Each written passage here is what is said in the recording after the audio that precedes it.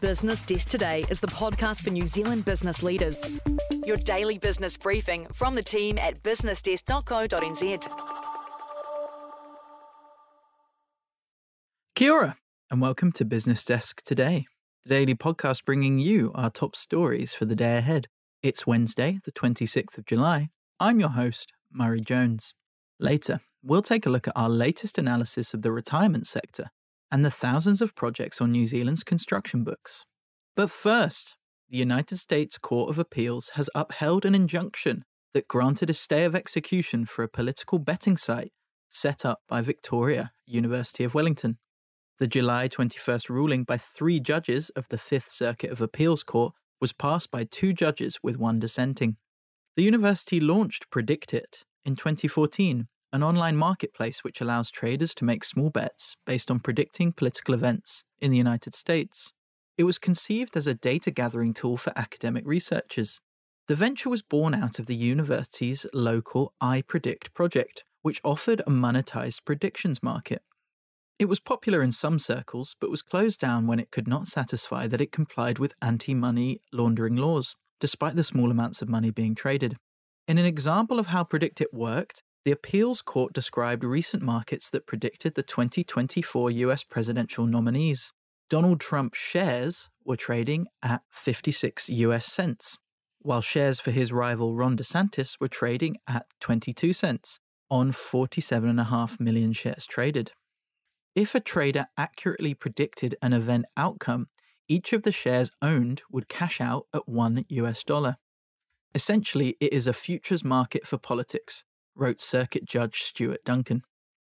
In a notice on the Predict It website, predating the appeals court ruling, Victoria University Wellington stated that it had provided a detailed and robust response to the CFTC relating to all points the commission had raised.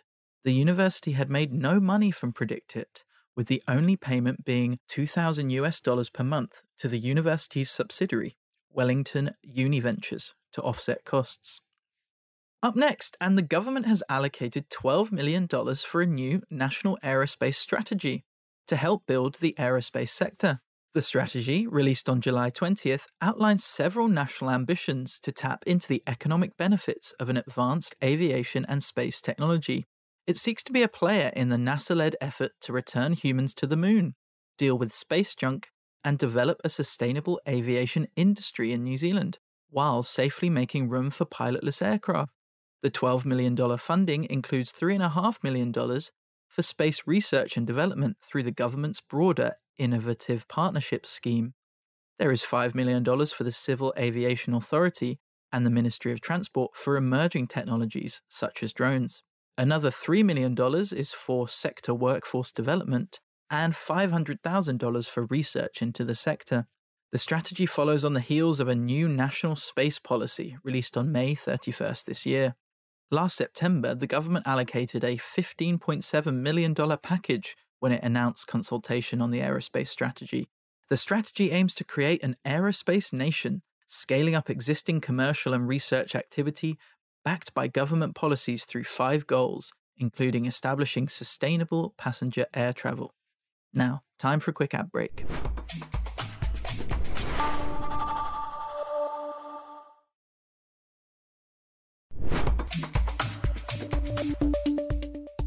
Welcome back, and the retirement and aged care sector will be hoping for a busy spring season in the housing market to continue its revival on the New Zealand Stock Exchange.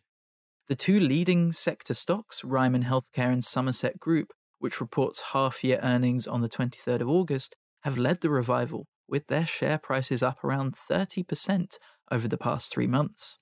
Ryman, with a market cap of $4.72 billion, has bounced back from a low of $4.93 on the 16th of March to $6.88, and Somerset, with a market cap of $2.38 billion, has risen from $8.10 on the 18th of April to $10.20. They are still well below their 2-year highs of $14.88 and $15.50, respectively, both achieved on the 3rd of September 2021. Aaron Ibbotson, a director and senior analyst of equities with Forsyth Barr, said that Somerset is now valued at a near all-time high premium to Ryman, and he said, We acknowledge Somerset's best-in-class track record of cash recycling and earnings growth, something the market is rightly giving it credit for. However, compared with Ryman, Somerset is still largely unproven in Australia, no longer has lower leverage, and has benefited from a substantially lower care proportions of earnings, something that has been a drag on Ryman's earnings. Log on to businessdesk.co.nz to read Graham Skellen's full analysis of the sector ahead of Ryman's AGM tomorrow. And lastly, there are 20,927 projects listed on New Zealand's construction books, valued at $357 billion, according to data released by Pacificon. Brent Melville reports that the construction research firm counted 654 new projects in the planning stages during June, valued at $4.7 billion. More than 2,000 projects got underway last month, valued at $4.13 billion, while there were 43 projects cancelled, valued at nearly $200 million. Of those projects in the pipeline, 2,569 were linked to central government and are valued at $96 billion, up 13% on the number of its planned projects the year before, the data shows.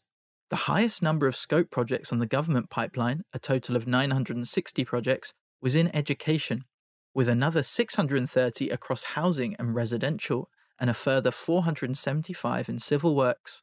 At a regional level, the lion's share of that taxpayer-funded spending is into Auckland, which now accounts for 31% of all projects, but $53 billion by value, about 55% of the total construction pie. That does factor in the proposed allocation of $15 billion for a new crossing across the Waitemata Harbour, and $14.6 billion for a new bus and light rail transit system from the city to the Auckland airport, although those projects haven't been formally budgeted or signed off. To the markets, and an uncertain New Zealand share market gave up all the gains made the day before, with heavyweight Fisher & Paykel Healthcare leading the way down. The S&P NZX 50 index started falling at lunchtime and closed at 11,933.86, declining 84.36 points, or 0.7%. There were 46 gainers and 79 decliners on the main board, and trading was again light, with 18.45 million shares worth $68 million changing hands. Have a great Wednesday.